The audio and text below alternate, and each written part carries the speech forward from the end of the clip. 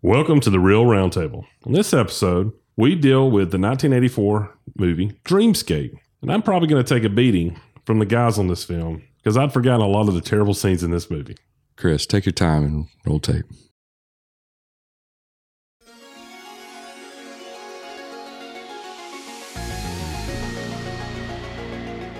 The Real Roundtable. You made me mad, Jerry. Now I'm gonna have to do something to work it off.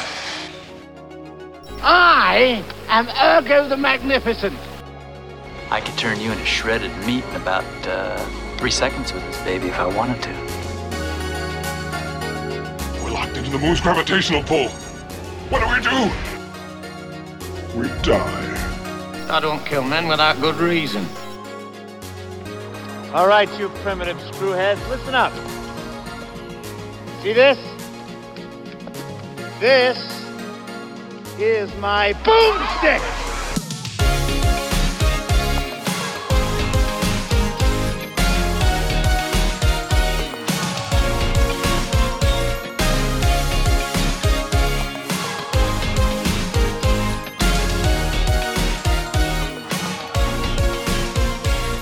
Tonight's episode where we're actually talking about Dreamscape, and I just want to apologize to all our listeners because over the last 3 weeks we have not picked a winner yet. I don't feel like any of these are. I'm sure you guys are about to smash into this film, I'll just talk real quick. Let me introduce everybody. Chris. Hey, you started that really low energy. Yeah, I did.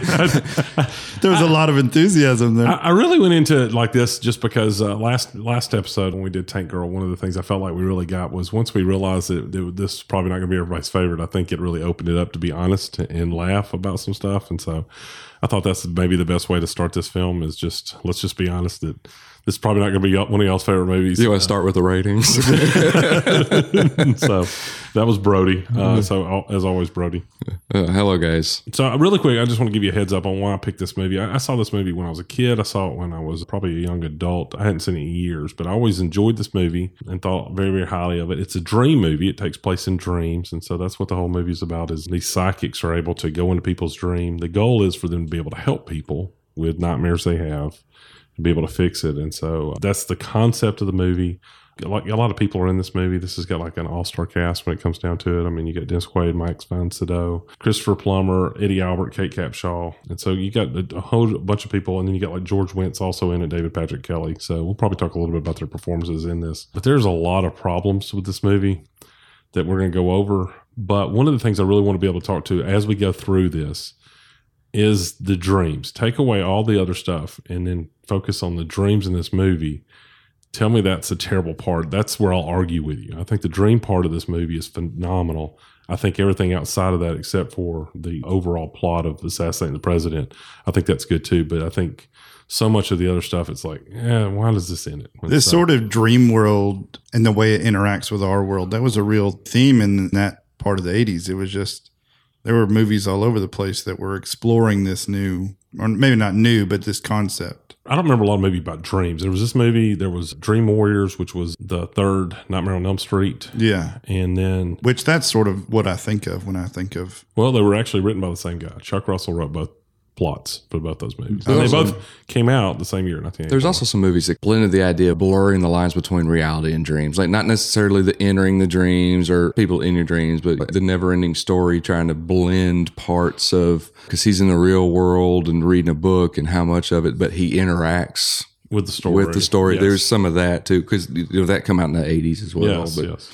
So there was some of that. And this was just, I guess, a unique look at it, I think.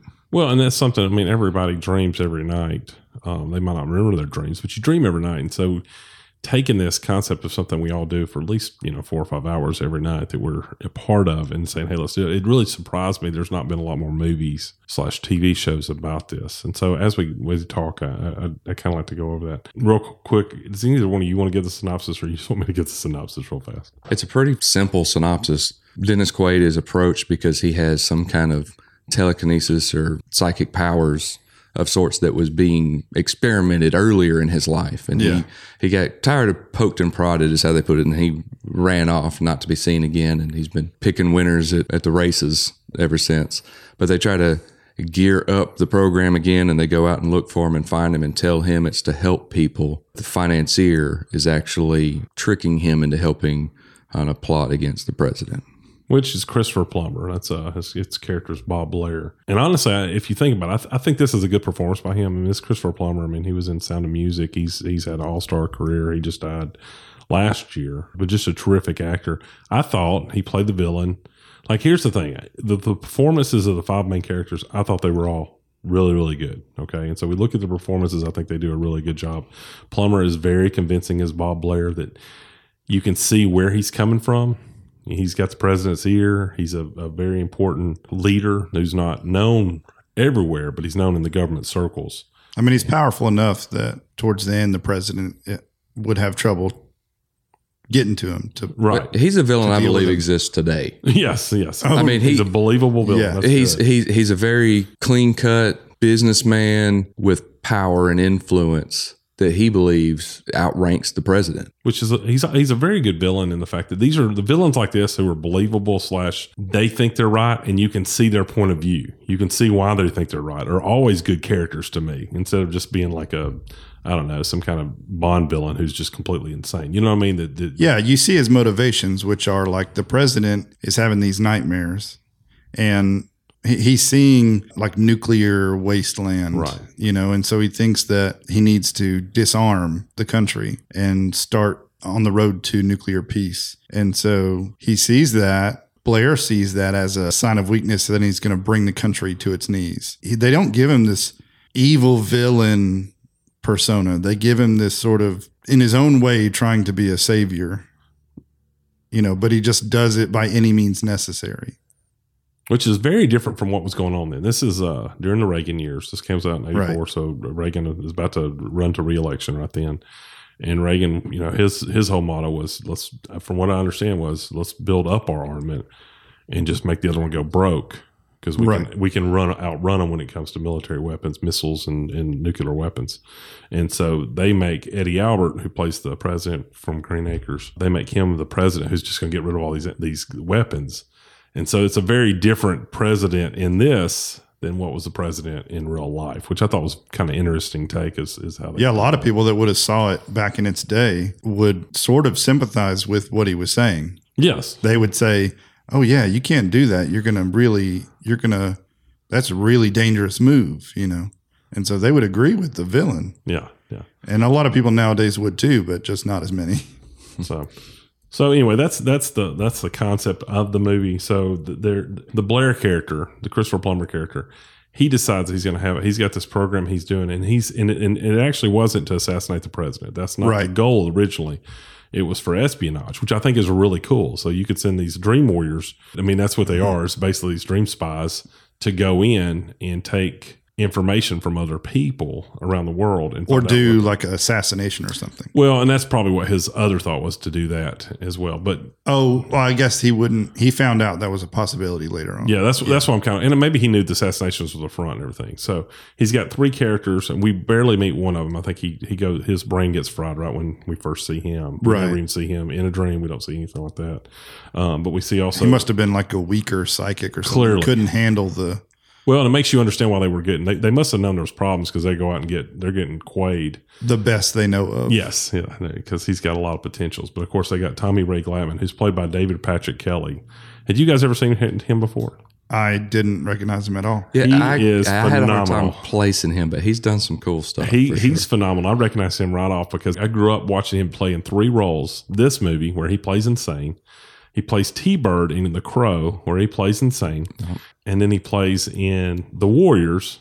Oh, I thought you were going to say Twin Peaks. I didn't know he was in Twin Peaks. Yeah, he's in Twin Peaks. Well, I was going to say The Warriors. He's the one that says, Warriors, come out and play, which is another insane character. So David Patrick Kelly might be one of the best insane characters of all the time. But he actually played the president in Flags of Our Fathers, which I was very, very surprised about. So he's had a huge career, but he's really, in the 80s and early 90s, he's really good at playing these just insane kind of characters. Well, he's done a lot of modern stuff that I thought was pretty good too. He won't be necessarily the front and center main character, but he was in The Blacklist for multiple episodes. He was in all the John Wick movies as a supporting character. He was in the series of Twin Peaks as well as the movie, and he's still got stuff coming out. Well, I thought he did a good job in this movie. Well, and I was going to say he owns every scene he's in. Dennis Quaid is great in this, but when he's fighting him in the dreams, I mean, he is terrific. I think they could have had more scenes with him in the dreams.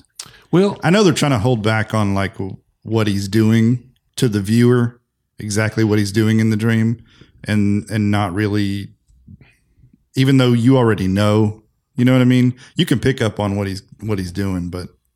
Well, I wanted to talk about that. We can go ahead and talk about that. Okay. So part of this is them trying to figure out how to assassinate the president. Okay. And so what Chris is talking about is he's talking about Tommy is learning how to assassinate. And so there's a scene where he's a psychotic individual. He killed his father when he was younger. And then he was, I guess, hospitalized. And they knew he had psychic abilities. So they brought him onto the project. Did Blair bring him on, or did Blair brought him on? Okay, so Blair knew he was because he pulled him out, and he says it. Tommy says it. He says, "I'm messed up. Like he knows he's insane." And but I thought it was funny that because as I was thinking about this film, as I was watching this film, most of the film takes place behind.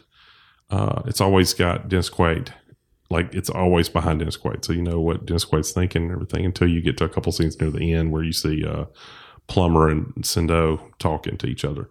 But I was sitting there thinking, I was like, they try to keep it secret that Tommy killed that woman, right? So they wake up and Tommy looks upset, and just not upset, but just like kind of hideously evil. Like you can see just a smirk on his face. Dennis Quaid says, hey, he did it. Yeah. Like he knows right there, which I think this is a mess up in the movie. Dennis Quaid clearly thinks he did it. He knows he did it. And then 5 minutes later, he meets Charlie Prince. And Charlie Prince is like, hey, Tommy killed him. And he's like, are you serious? And I was like, how did he already, I thought he already put that together. You're like, I put it together. Dennis Quaid, you didn't do it. Yeah. You didn't put it together. And then the third one is it then gets in the prison. He gets in that car. And of course, Bob Blair's like, yes, I killed him. Like Tommy killed him. So I kept thinking, why didn't they show, if they're going to tell us that he killed him, blatant about it, why didn't they show him in the dream kill her? Because that would have been more powerful and I think scary. So too. Yeah. If they did that, but they didn't show that. So I don't, that was a problem I had with this because the more psychotic they make him, the more scenes he has. Yeah. He just kills it. And I think that would have been an improvement for sure. I actually thought at first, not remembering that it was in the 80s, he to me, he looks a lot like Josh Stewart that was in a lot of the TV shows and stuff. They look a lot alike to me. They do a lot. And he can. You talking about from The Collector? Was he in The Collector? Yeah, he's my character. Yeah. They do look alike. I didn't think about that. They look alike, but they also kind of own that scene without being over the top. Yeah. You know, yeah. So I was surprised. And then I was like, well, this is, 30 years ago, 40 years ago. And it's not the same guy, obviously. But they could be kin somehow. But yeah, they do that same, can be maniacal but serious. It's like there's a madness behind their stillness. Yeah. Yeah. So I definitely liked him for the bad guy. He does such a good job. I mean, that's what I needed more of. I wanted more dreams in this movie, and I wanted to see how they did because clearly Tommy has figured out what to do. He knows how to. He has the line in the movie when he's running the train. He pushes that thing, and it's like, "Don't you understand? You can do anything you want in here." And for some reason, Quaid's character does not figure that out. He never figures it out until like the very, which I guess that's the sort of finding the key type moment. But they don't really present it that way. It reminded me of The Matrix.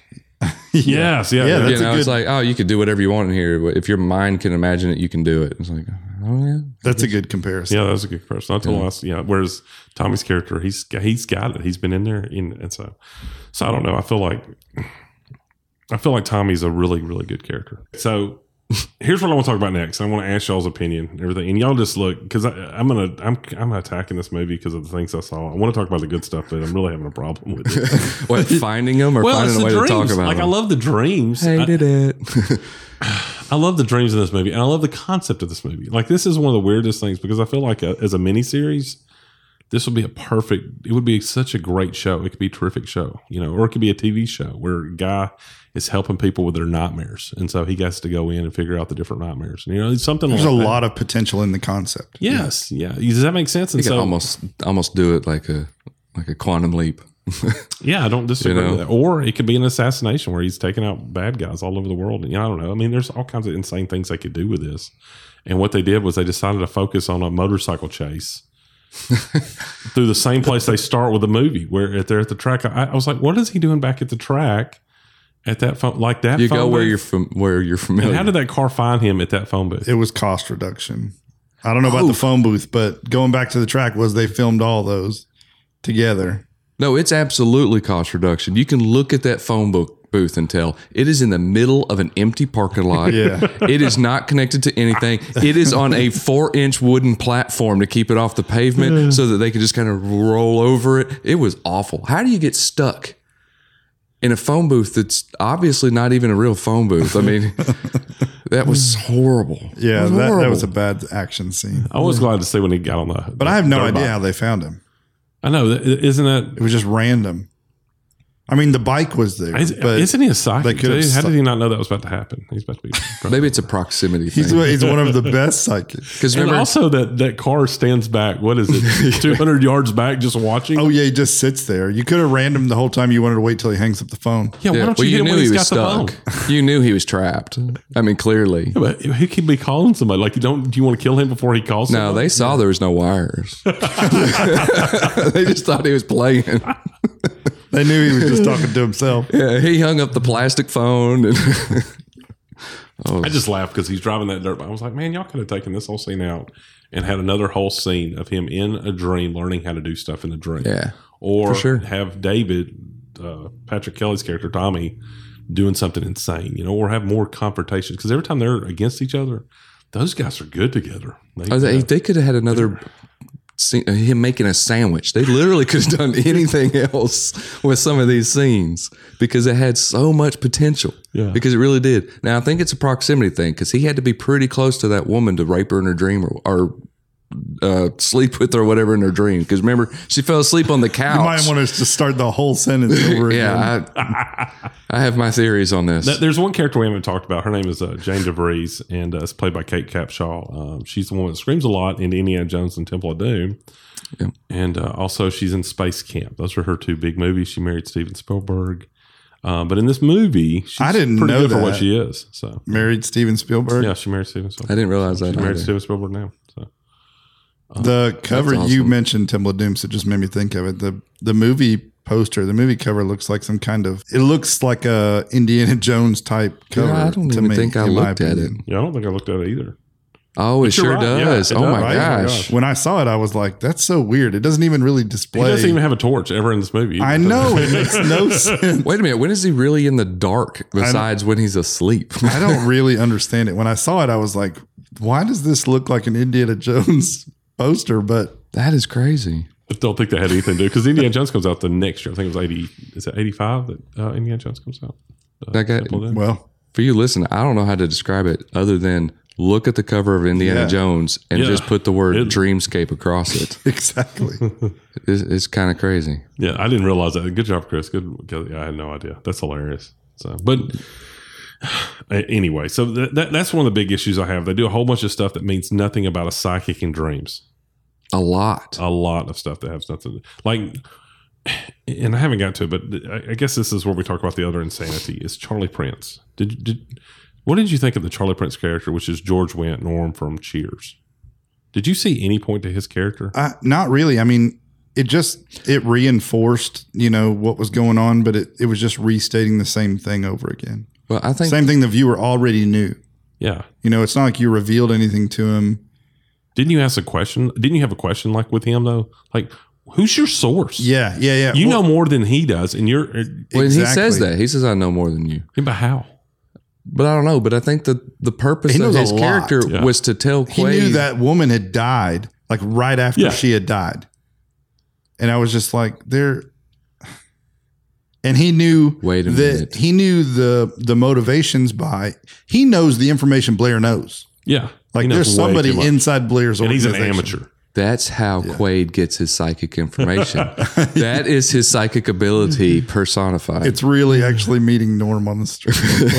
No, but I think the purpose was to introduce a time constraint to Quaid. Like, you're in danger now, and then he Yeah. gets killed. unnecessary. It shows greed. how far they're going to go to protect their secret. Yeah, but they already had that with Dr. Paul Novotny. When Max von Sydow gets killed, I mean, they could have just did it at a different time and killed him off and then been like, oh, this is serious. But they kill off Charlie Prince, and you're like, and that's another thing. When he goes to meet Charlie Prince, it's supposed to be this clandestine meeting, and they meet in front of whatever the pep rally, which seems to be in front of a building, like a alpha house or like some kind of sorority or fraternity house. Yeah. Their secret meeting has 500 people. Yeah. All of a sudden, all these people come, like the whole school comes out of one frat house. Yeah. I mean, and it just happens to be at the right moment. I think I went to school at the wrong time because every movie we've had that had a university nearby had these massive parties going on. Yeah. You know, there's always some kind of Greek party happening. You know, what? Animal House next week, right? No. No. Did you see the kill shot? Do you remember the kill Where shot? he does this? I mean, he pretty much point blank shoots him in the chest, right? Yeah. But like right into his partner. Oh. Directly into his partner. No, so I thought Like he his put it down to backdrop his was chest. awful. Like there's no backdrop. Like it would have, no, I'm saying it would have went through, it would have killed his partner. That's what I'm saying. Yeah. He wasn't paying attention to what's beyond his target. No.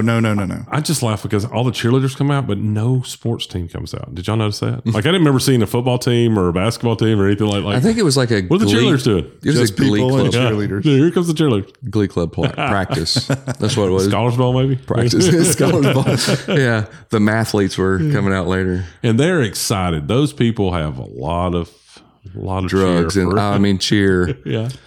It's the 80s. I didn't. So that's the only way they get rid of Charlie Prince. They kill him off right there. And now instead of And that killing was off, instant. Like, there was a Dennis Quaid- crowd instantly. Yeah. Instantly. Like you thought they were going to get away for a little bit. No, they get captured and dead in really quickly. Within 15 seconds, there, all of them are outside and surrounding them. We have already spent more time discussing it than they did on that scene. I mean, I'm talking writing and everything. Oh my gosh. Well, I was disappointed there wasn't more in the dreams because We haven't talked about the dreams. Go ahead. when they started getting it, with the construction worker, this construction worker is having a dream where he basically gets stranded on a beam that's being hoisted at the top of a skyrise, and Quaid, in an attempt to reach out and try to catch him, gets stuck up there with him, and then he loses his grip. Now, why he was two-handed holding on to a ripped sleeve without grabbing the arm itself, I had a problem with that because it ripped a little bit, and then he's like, well, I'm just going to two-hand this rip, and forget the fact that he's hunched over this arm and doesn't touch the guy. But anyway, so the shirt rips, and instead of the construction worker, Quaid falls. That must have been the character must have fallen every time. Like that's what I see. He was always nearly falling, and he'd fall, and he'd wake up or something like that. That's what I just. Yeah, they figured don't the really construction show worker, it. but they just show the construction worker up there, and apparently that's his dream as he falls. And then- he but- nearly falls, but And then Quaid fell and instead. Quaid is supposed to. Here, Quaid never does any. His character, Alex Gardner, never does anything he's told to do. Like he always just disobeys, and a lot of But times that's for an the good reason. ongoing though. theme with In Quaid. all of his movies, yes. I mean, didn't That's we do always it? Yeah. what was the Interspace. Inner Space? Yeah. Yeah. So he always does this and everything. But in this one, he's supposed to just stand back, watch, and then 2 seconds into this, he's failed. And yeah. So, but anyway, this is the first dream. Guys with the first dream, That was the only dream that I liked. oh my gosh. See, I liked the one with the kid. I know like it was a little cheesy. No, but see, I look at all the dreams. They look like dreams. They did a really good job of how a dream is. Like when you remember your dreams, you don't remember vivid. Like a lot of people, they'll show everything. Like if you've ever seen The Cell, everything's so vivid and Oh, yeah. And sharp. yeah, sharp. And you're like, no, but in my dreams, usually I can't remember, anything hardly. I can just remember people that were there and things are just hazy. And I felt like they did a good job because they didn't try to spend a ton of I money. agree on with that. They said, hey, let's just film it like you would remember the things that you would remember. Like the sky's just moving crazy quick. I thought, oh, that's insane how they do that. Yeah, now in dreams the background isn't as defined. Yeah. And that's part of the problem I had with the dream with the kid. The kid is having this recurring nightmare of this monster, this snake man attacking him every night. Of course, which, side note, I dug that he was like, oh, that's my dad. He won't help us. And they just kept on going. That is one of the best lines in this movie. Like, yeah. That's incredible. This kid. So you need to explain what happens. Okay. So Alex is in there with him and go ahead. Yeah, well, Alex is in there because, now there's quite a bit to it if we're going to go into it. I want to explain the dreams because I think the dream is the best part of this movie. This dream really defines Alex more as well. Yeah, that's true. Because this is not, he enters this child's dream, but he has to convince the director, he has to convince the doctor to let him do it because they weren't going to. Well, because what happened? Because the other psychic lost his mind, went crazy. They had one locked up, one died. I can't remember what all they said, but so he kept telling Alex no, and he's like, look, if you don't let me help this kid, I'm out. Yeah. I'm gone. And I'll walk. I've done it before, So they agree because this kid is just having blood curdling night after night nightmares about the Snake Man. Can we pause for 1 second? Is that kid, when the kid is, do we not see him in a wheelchair before the dream? Is he not wheeled out there? Which tells me he had such fright he couldn't even like move his legs and stuff. Like it was like, I don't really know if it was because he couldn't move his legs or if it was just as a recovery thing. Like a nurse will wheel you out of a hospital even though you can but he was walk. out there just hanging out at the courtyard. You'd think you'd want that kid to run for freedom unless it was causing problems where he couldn't even walk. So that's what I thought they were trying to do. Yeah. So, sorry, go ahead. I don't know. So go ahead. Yeah. So, but Alex says, look, I'm going to do this or I'm out. And this kid's Snake Man dreams as a monster comes after him every night, and it's terrified him.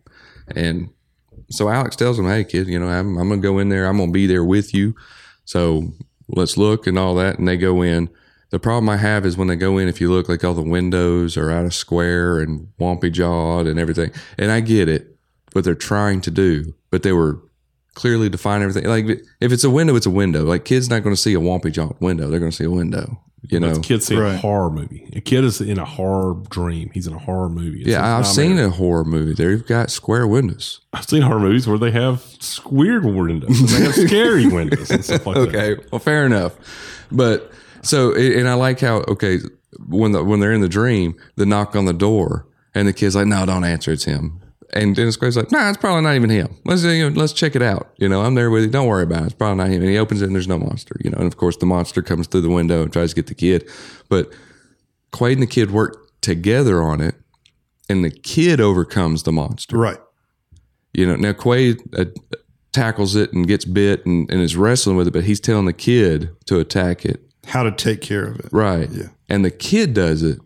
So he led the kid to overcoming his fear. I mean, he did actually need rescued, but yeah, but it foreshadows the end of the movie, right? What's that? It foreshadows the end of the movie with the president. It foreshadows. Right. This is what it's doing. Yeah. You have to conquer your own fear. That's what the movie is really saying. So that's why I like the one with the kid. I like the first one because I thought they did a really good job of just the simplicity of the construction worker's nightmare. And then I like the one with the kid because it's really dictating that you've got to do it. Like he can be there to help you, but you got to take care of your own fear. What are you smirking about? No, y'all are acting like those are the only two funny ones or two good ones, but every dream is so different. You got the two horror dreams and you got that one at the very front, which is just like a fear of heights. Yeah. It's like an introduction to the concept. Now look, I fell asleep a lot. I tried to watch this thing several times.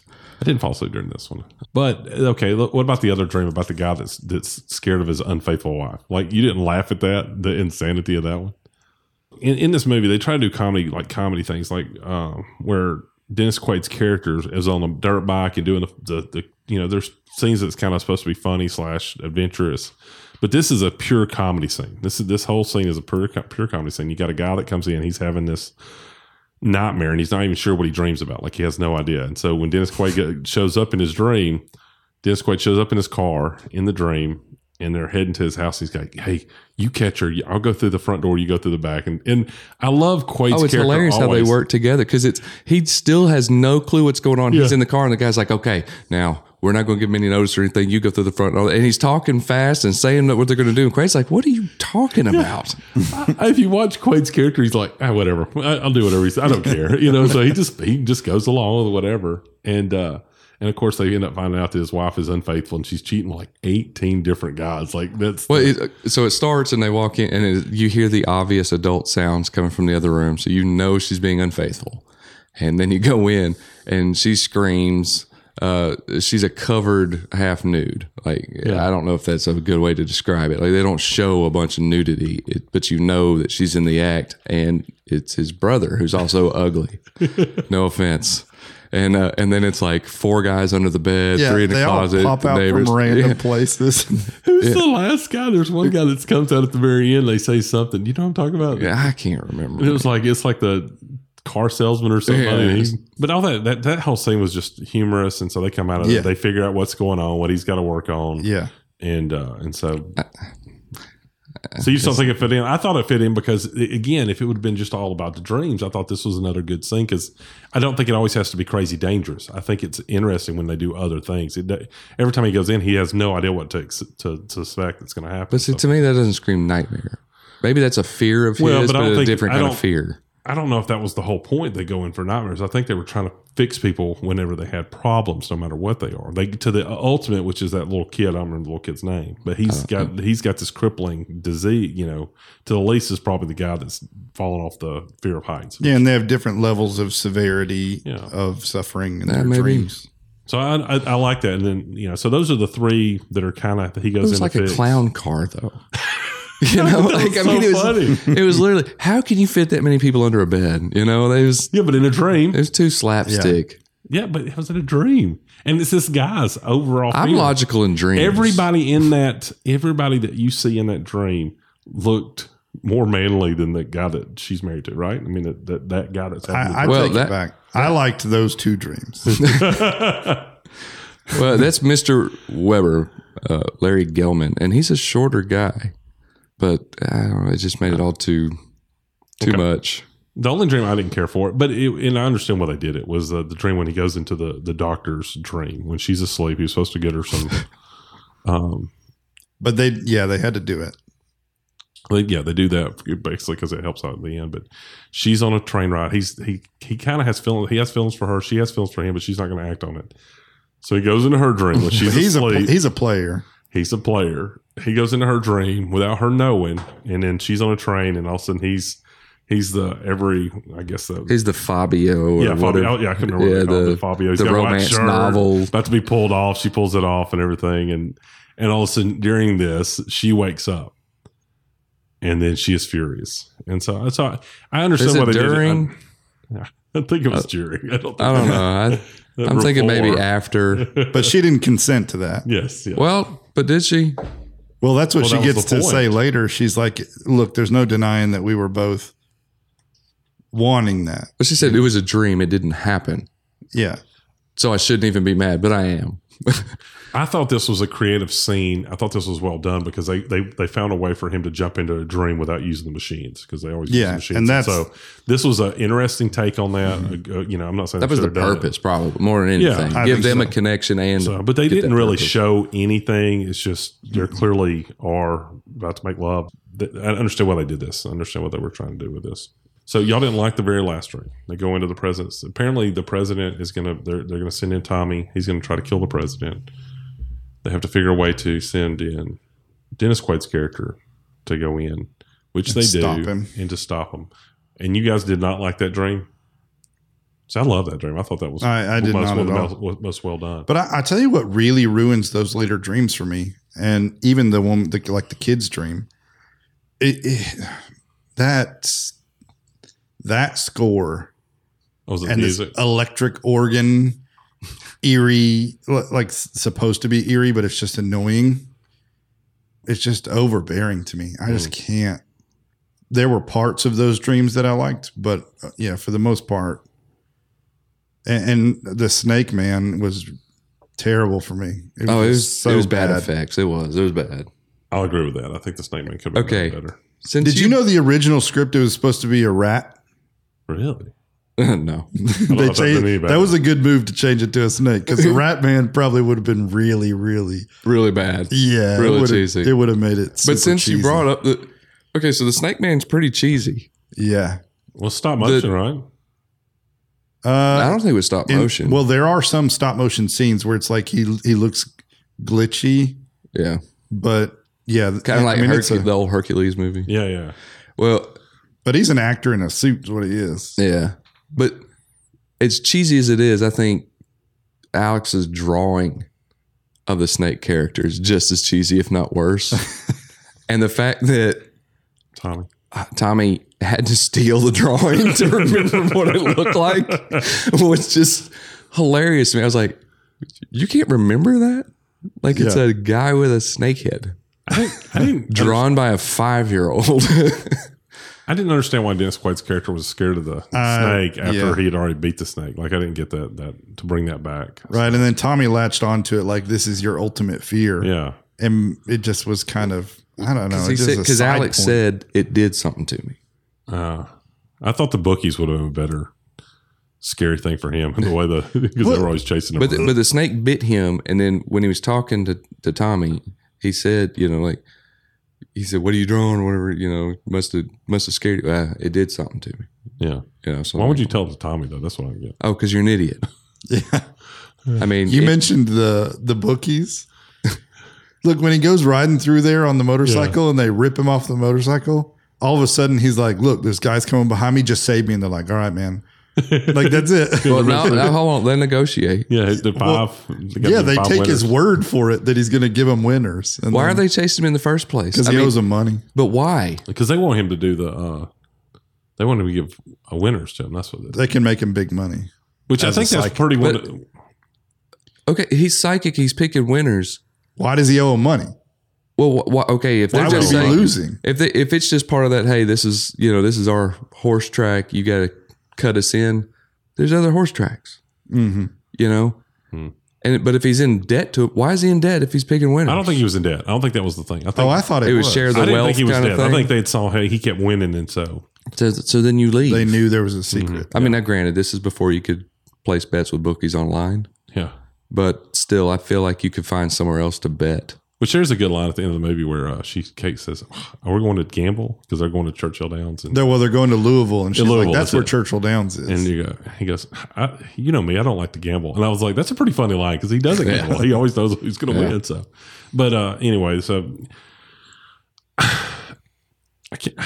They are the cheesiest bookies I've ever seen. They are the Keystone Cops of. Oh my gosh, it's so bad. They don't know how to catch him. They think. What? I just kept waiting for him to go. What are you, a wise guy? Yeah. Come on. Of course, it would have fit. Yeah, those guys, and then the I don't know what they are, but I guess the Secret Service agents are always around. The goons, the goons who they kill one guy. I owe you a beating. Well, they kill two. They kill the. They just stomp around and act like they're chasing. They're definitely the bad guys from Cloak and Dagger. Okay, yeah, we've seen quite a few terrible bad guys. No, one of the things we talk about this part, I really thought, and I think again we keep talking about Tommy, but I think they do a good job in the dream of trying to hit this very last part, which is insane because it takes the last dream to realize you can do anything you want in the dreams. I'm like, man, you've wasted a lot of opportunities. But here they finally start doing that. They start doing this in the dreams where Tommy's just pushing the lever, making the train go crazy. All of a sudden he turns everybody into zombies and he's the lead zombie. And hey, let's get him. It's him. So there's a lot of interesting parts that do that. I like the fact that it clearly put a lot of set design, a lot of money on the set design at this end because they're running around this broken thing. It felt like a nuclear bomb had went off. Yeah. The wolves were kind of cheap and cheesy. But them running around through there was kind of interesting. I think to me the only bad part was when they finally have the final standoff. Dennis Quaid's character, he turns into Tommy's father. Yeah. And all that happens so quickly. Like all of a sudden, here's the snake man. I'm scared of the snake man. They didn't draw it out enough? Yeah. They don't take much time. He just like, I got bit by the snake. Yeah. Healed. He heals himself. But that car parked in front of that phone booth for like 3 minutes. Yeah. They spent that instead of having this. I felt like the dream world could have had a lot more because he'd taken the thing to knock him out. The sedative? Yeah, he took the sedative to knock him out. The president. He didn't realize it. The president did. So they've got to outlast the dream because right when he gets there, Dennis Quaid's character's like, hey, president, you've got to wake up. But there's no way for him to wake up. There's no way. So he goes, I guess we got to ride it out. And then all of a sudden, Tommy disappears in this insane mode. And again, I love Tommy because Tommy looks crazy. He does a good job with that maniacal. So, but I don't know. But I felt like I felt like the idea of this, that the president's got this fear. Hey, I'm going to end up causing all this. And Dennis Quaid's character's like, man, that ain't you. This ain't real. This is not real. Now that guy's real. He's about to kill you. But Bob Blair's real. You better watch out for Bob. But anyway, so all that happens. I felt like that last dream. I enjoyed that last dream because I think they were able to put a lot of stuff into it to do it. I felt like the dream should have been longer. And it showing more depth. Well, maybe the president gets hurt a little bit, but he, stays alive. This is another one of those movies that makes me feel like I guess there's obviously other writers involved as well that they were picking and choosing. Like, you do this a little bit, and you do this a little bit, and they didn't mesh their styles very well. It definitely feels separate. Yeah, I did. Yeah, and I know it's two different worlds because you have dream worlds and the real world, and then some action parts and comedy parts. It definitely just feels disjointed. It shouldn't feel like the real world is the cartoon world. You know what I mean? Yeah. The dream world should have been the cartoony world, and it's not. It's the real world that some of the things happen. You're like, yeah. Now, I liked all the scientific jargon that they would talk about when it came to talking about the dreams. I wasn't bored during that. I was like, oh, this is interesting what they're trying to do. But I didn't like all this running around and some of the other stuff. The Charlie Prince character. So there's probably about 20 minutes of this movie, 25 minutes they could have probably taken all out, focus more on the dreams, maybe had a couple more dreams, and then maybe on this apocalyptic nightmare world. Spent maybe 5-10 more minutes and really flesh that out. I think could have done anything different with that scene that ends up back at the bookies. Yeah, because I think that was the phone booth aside, it's still it's an empty parking lot. Yeah, it's not an active betting scene. Why are the bookies there? Right, there's no race. I think they were saying that they worked there. Did you see doing what? There's no race. Did you see when he goes around the track and he's being chased? And then he hits that ramp. And then he comes down in the staircase. Do you remember that? Yes. He comes down in the staircase, and the bottom of the staircase is randomly full of hay bales. It's a staircase. It's not like a storage room. It's just a staircase that leads out to the main racetrack, and it's just full of hay bales. Not only that, they take the winners. When he crashes, there's a truck and a trailer there, and they drive off. Like they just didn't hear the motorcycle crash 10 feet away from them. They just drive off. They're like, hey, we'll see you tomorrow, Frank. Hey, man, we're not supposed to be here. That motorcycle just wrecked. We're out. Not just then, but right before they say that, right before he gets in that vehicle and gets away, you hear one of the guys go, get all the cars here, surround it. And then he jumps in that trailer. Like, that's it. He escaped. Like, they were going to have this big circle thing. And instead, he just jumped in and it was over. So. But did you see how much was wasted? That they could have done something good with, maybe, like for the budget. Oh, yeah. Like that. I mean, yeah, it just went nowhere. I think also too, every agent in this movie is a complete moron. I was like, I don't think Secret Service agents leave any doors unlocked. Like, I might be wrong on that. I don't think there's a hidden door. I don't think you're just going to be able to sneak on in past there. I don't think you're going to be on the floor below the president. Like, that's just not going to happen. Oh yeah. I know you guys don't know much about it. Maybe that's where the gift shop is. So yeah, I think there's a lot of problems with that. But I love the idea of the dreams. Does that make sense? And so the concept of this movie is what drew me to it. Matter of fact, honestly, this is what I want to tell y'all. When I was thinking about this movie, I couldn't remember about the bookies. I couldn't remember about the chase scene. All I remembered was the dreams. Like, right. I remembered the dreams. The dreams. And so as I was watching, so you thought it was a 30-minute movie. I remember the dreams being longer. They were not. And so I was like, oh, this is not what I remember. No, they were daydreams. Yeah. So well, this story had potential. Definitely. I can see it as a precursor for other movies like Inception or something. But and I think Inception. They didn't pull it off movie. though. No, they did not pull it off, and it may have. There's no telling why. It just didn't feel like everything. I was like you. Cohesive. I was just falling asleep. I did. It took me just boring. Several attempts to get through this movie. I am sorry. I really am. So I will say one last thing is just how they go in and assassinate Bob Blair, and I thought that was pretty cool because that means I liked the ending. Well, because he could. All of a sudden, you see the full potential. I like the way they did it too because it looked like it was in an everyday life. Yeah. It was just walking down the hall like he was at the office, But he still but he was actually chose a really in a cool dream. way to kill him too. Yeah. It's like, okay, I'm gonna be a monster and get you. And so, but I thought that was really neat because until that point they had to be in the next room to be able to go into somebody's dream. Yeah.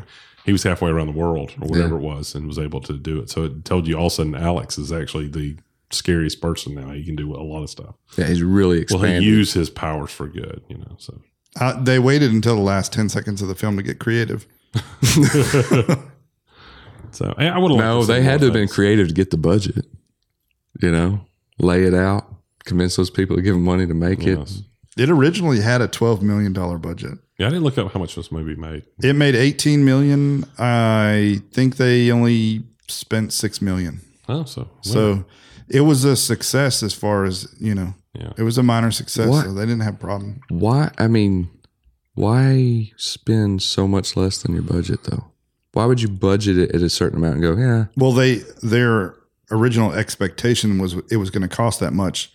And so it was tabled actually for a couple of years and didn't go anywhere. Mm. And then when they decided they were going to do it for $6 million, then I'm assuming they changed some things, but I would like to see more Dreams. So maybe they thought they were going to have to pay to have an actual Snake Man made or something. well, I never even brought it. Larry Geneticist. Cedar played the Snake Man. That Joker has over 200 different film roles, like playing different characters and everything. When I saw him, I was like, oh, I have seen him before. I couldn't think of a single role I'd seen him, but I was like, oh, I'd recognize that guy's face, you know. So he's been in a lot of stuff, but he played the Snake Man, which I'm guessing means he was pretty tall. So anyway, let's do ratings because yes, I'm sorry guys, I really am sorry. So I'll let y'all go first. I've got predictions and they're all terrible for you. I think if you're listening and you haven't figured out at least the trend of where this is about to go, We're not going to recommend this film. If you have trouble sleeping, start this film. Okay, Chris, you go first. Tell us All what right. you think. I feel like this movie was probably a 2. I liked some bits and pieces of it, but yeah, overall, I just really didn't. I couldn't get into it. I thought the music was very unbearable, and a lot of the special effects was really underwhelming, even for the time. I mean, they could have done better. I did like some of the dreams, and I believe a lot of the dreams would have been more enjoyable had the score been better. If it wasn't so like Friday the 13th, electric organ, like it was just too much. Brody? Did not like it. It was No It- way. now I'll say this. It's not the worst that we've seen. It had a lot of potential. There were parts I liked, and it would be like, oh yeah, they're about to get into this, and then they would change their mojo, and then they'd stop being good. So again, maybe they should have waited a little bit more, given a little bit more budget, gotten some writers in sync or something. But I'd probably give it a do not watch strong 3. You know, like if you want to know what other movies may have used for, hey, that had potential, let's make one good. This may have been roots for other movies. You can watch it for that. But I give this movie a 5.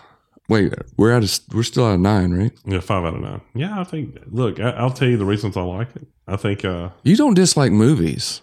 I don't look. I picked these movies because they were childhood movies I liked. That was the whole point of this podcast: is did they hold up and stand up? Now, as a kid, I'd given this 8 or 9. Like I thought it was great. As I watch it now, I realize there's a lot of problems with this movie, a ton of problems. But I love the potential. I love the idea. I know that sounds weird, just say the potential, but I didn't know we were rating it on You know what potential. my dad used to say? no, I just mean that. Put potential in this hand, dog crap in this hand. Which one weighs more? Which one's worth more? No, I love that they come up with this idea. I love the acting in it from pretty much all the actors. It's like they know this movie's terrible and they're giving it all. And you're like, oh, this is terrible. But I love the dreams. Even though, yes, I think they probably could have had better, designs or whatever. I felt like a lot of those dreams feel like how you remember dreams with not much substance to them or anything like that, just the main concepts. So I enjoyed that. I enjoyed watching that. I think it's funny. I like Dennis Quaid's character. I think Alex Gardner. I love Tommy Ray Glattman. I think that's a terrific villain. He's one of the better villains I've ever seen in movies. And so I put all that together, and as a kid, it was kind of, oh my gosh, you go into somebody's dreams, and so I don't think it's great. I clearly would not recommend this to anybody.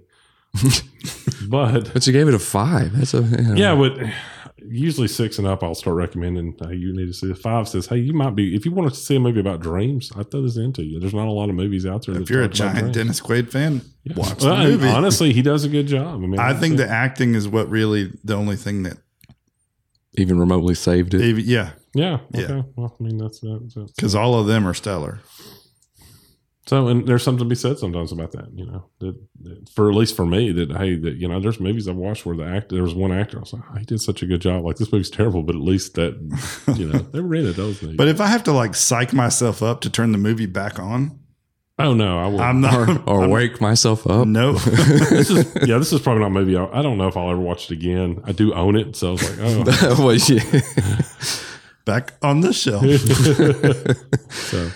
So that's it. Yeah, it's clearly not one of the ones we recommend. I'm sorry. Hopefully, we'll pick something that you guys will like as well. Not you guys, but I'm talking about even our listeners would be like, oh, that's something I would enjoy. But we're not going to recommend this for you to watch. If you want to see it and see You can go pay someone to stream it. Yeah. Now there are times where you like a good B movie because you just don't want to be invested in it and you've got stuff to do when you want some background music. I wouldn't mind this running in the background. The baby's crying and can't go to bed, or That would just add stress. No, but I mean it's got good premise. I'm not really a background does. movie person. I don't play anything if I'm not watching it. Yeah, I'm probably more like Chris on that. Well, I have to have constant noise. I have a ring in my ears. I got music on the background. So I don't have my phone. My on wife me. is like you. She'll play anything. She's like, oh, because I play that because I don't have to pay attention to it. I'm like, what? No. If I'm in, Why would I play anything if I'm not paying attention? if it's something I like, I got to sit down and watch it. But I'm just saying, if you just want some noise and occasionally look up and see that both good parts are on or not, good dream sequences. if you'll have to time it pretty good, but you could probably watch them. I would love to see this remade and just fix the errors in this and see what they could do now and everything. I think it could be.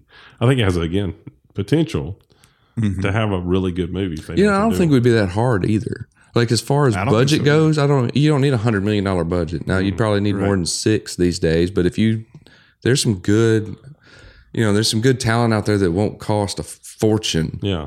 When it comes to fees for actors, well, $6 million in '84 was a different. Well, I know that's a different $6 million. Agreed. Yeah, but I don't think you would have to have a stellar cast to make it good. I think you're right. No. I think the most important thing is get the dreams right, cut out all the filler crap, and again good acting. It doesn't have to be the best actors out there, but really good acting. Make the dreams the central focus of the dreams. Yeah. So I think the takeaway is we really need some suggestions, guys, on what to watch. Oh, we got suggestions. Or are you just trying to take away from my last 2 choices? Well, I'm just he's trying to avoid what's coming. Yeah.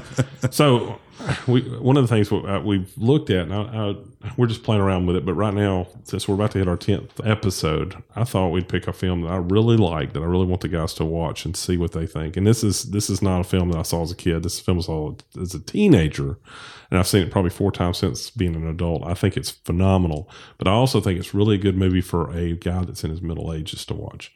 So if you're a middle-aged man, I think this is a really interesting film. So I have some friends that are. So Chris is going to be okay with this. I think I'm going to sadden Brody, but I want to put a Western in there. So I'm going to pick The Wild Bunch. I would love to see The Wild Bunch. I think it's a film worth seeing. I really want to hear your takes on it. I really want to see you guys see this. I'm very curious. I've heard you talk about this film a couple of times through our friendship, and I want to see it. Yeah, I'm excited because I think it was introduced to me by a friend of mine, Brian, and Brian told me about it when I was a teenager. He's like, man, you really need to see this. There's some cool lines in it, and I remember watching in my mind just because until that moment I was more probably I'd seen a lot of John Wayne westerns, and I'd seen The Good and the Bad, the Ugly. So I'd seen a couple of spaghetti westerns, but it really after seeing The Wild Bunch, it kind of pushed me toward loving spaghetti westerns. Even though Wild Bunch is not a spaghetti western, I love that grittiness that comes with a lot of the spaghetti western movies. And so The Wild Bunch will be our movie. So if you want to watch that and get a heads up, it is R. It's R for violence. I don't know what else is in it. They're redoing it. It's supposed to come out, I think, at the end of the year. I also heard that this movie was the second movie ever to be rated PG-13. First was Red Dawn? Yes, okay. Which came out shortly before. Awesome. the Red Dawn. I do like Red Dawn. I do. Wolverine. But no, they're doing a remake, and Jamie Foxx is rumored to be in it. This could be good. They're doing a remake of what? The Wild Bunch. Oh, they are? Mm-hmm. Okay. That's okay. That's a pretty good thing for us to watch this. All I right, think this let's would be do it. really interesting. Okay, well, good. Or else it's one of those, I think this would be a great concept that could be redone now and better, kind of like Dreamscape. Well, I like the Magnificent Seven when they redid Magnificent Seven. I thought that was a very good remake. I don't know if y'all watched that. Did y'all see that? Mm-mm. Mm-mm. Okay. I don't know. Have you ever seen the Magnificent Seven, the original? No. Mm-mm. Okay, well. I don't think I watched anything that was made before 84. Well, this was made in '69, so how much be your oldest movie if that's the thing? So, anyway, that's our show. And so we are sorry for putting you through the insanity, but hopefully, look, honestly, Hey. if you've never seen it, watch this movie and then tell us how bad this is. This is the whole goal. I mean, we watch it and then we're honest about it. we're So, I honest. mean, you heard us. Just It was far better for you to listen to us for an hour than waste watch your this time. movie for over an hour. no matter how painful we were. Yeah. I mean, we helped you. You're welcome. Glad we could help. For Chris, Brody, and Ash, this is the Real Round Table. Thank y'all.